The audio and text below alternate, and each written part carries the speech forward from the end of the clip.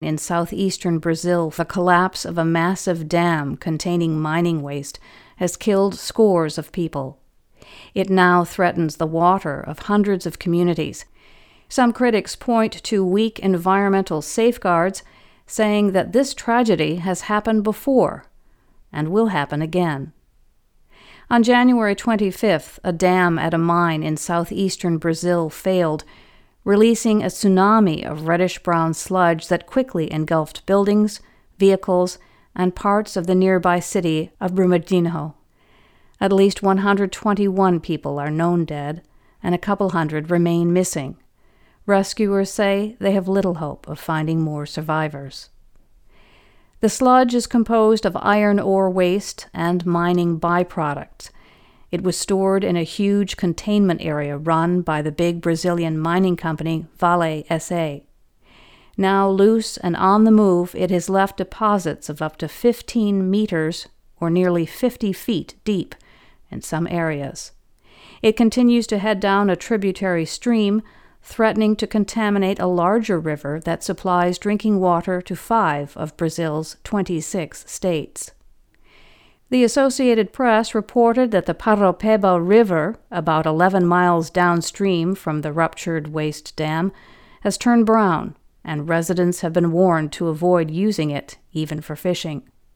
The Paraopeba flows into the larger São Francisco River, which provides drinking and irrigation water to hundreds of municipalities, including larger cities.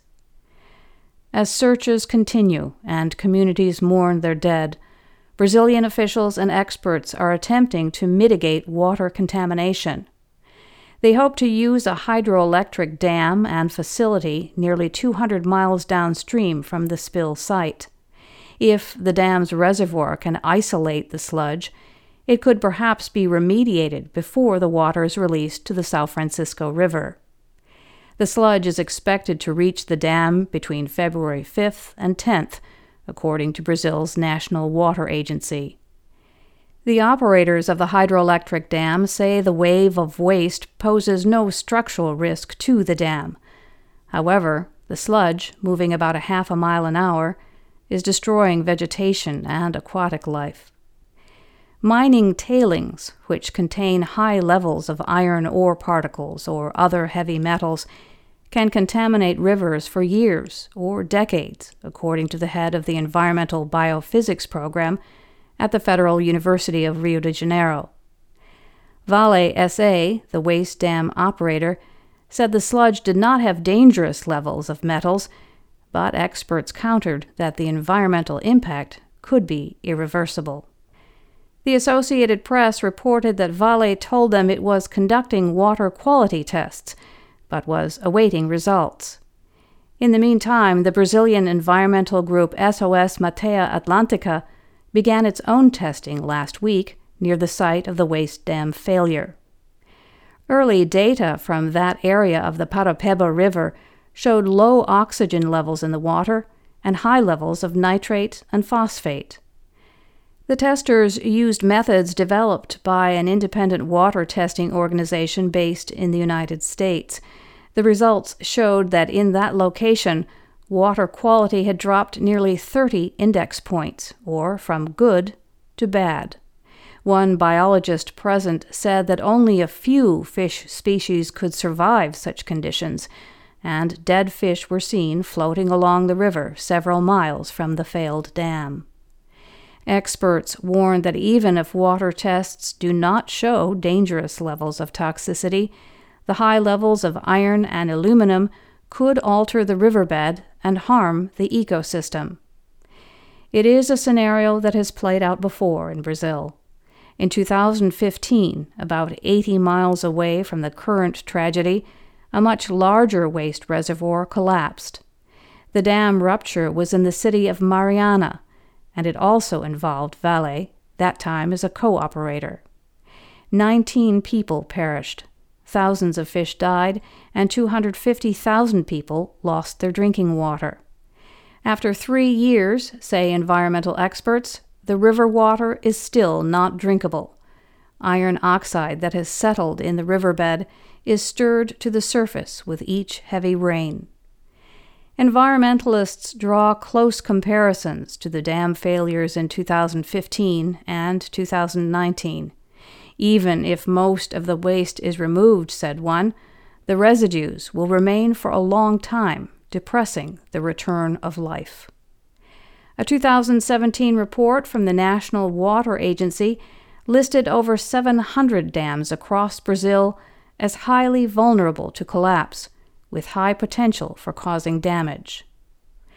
Local groups argue that the latest incident is no accident and demand that the mining operator should be prosecuted for what's been called one of the biggest environmental crimes Brazil has ever seen. Brazilian authorities made 5 arrests last week in connection with the dam failure, 3 Vale employees and 2 others from the German company that inspected the dam. Vale promised to support the investigation. An official report on the causes of the dam failure is pending, but experts and lawmakers point to poor regulation, understaffing, and the exclusion of environmental voices in the licensing process.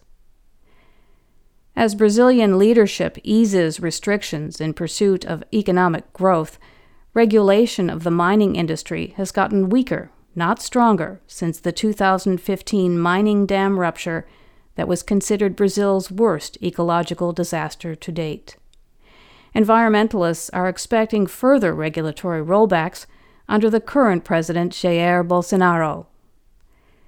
The local politics are also sympathetic to the mining industry. The name of the state itself, Minas Gerais, or General Mines, reflects the cultural connection. Thousands of residents, many in poor rural areas, depend on about 300 mines for their livelihoods. Social justice groups have little leverage for winning basic guarantees, such as protecting drinking water from mining contamination.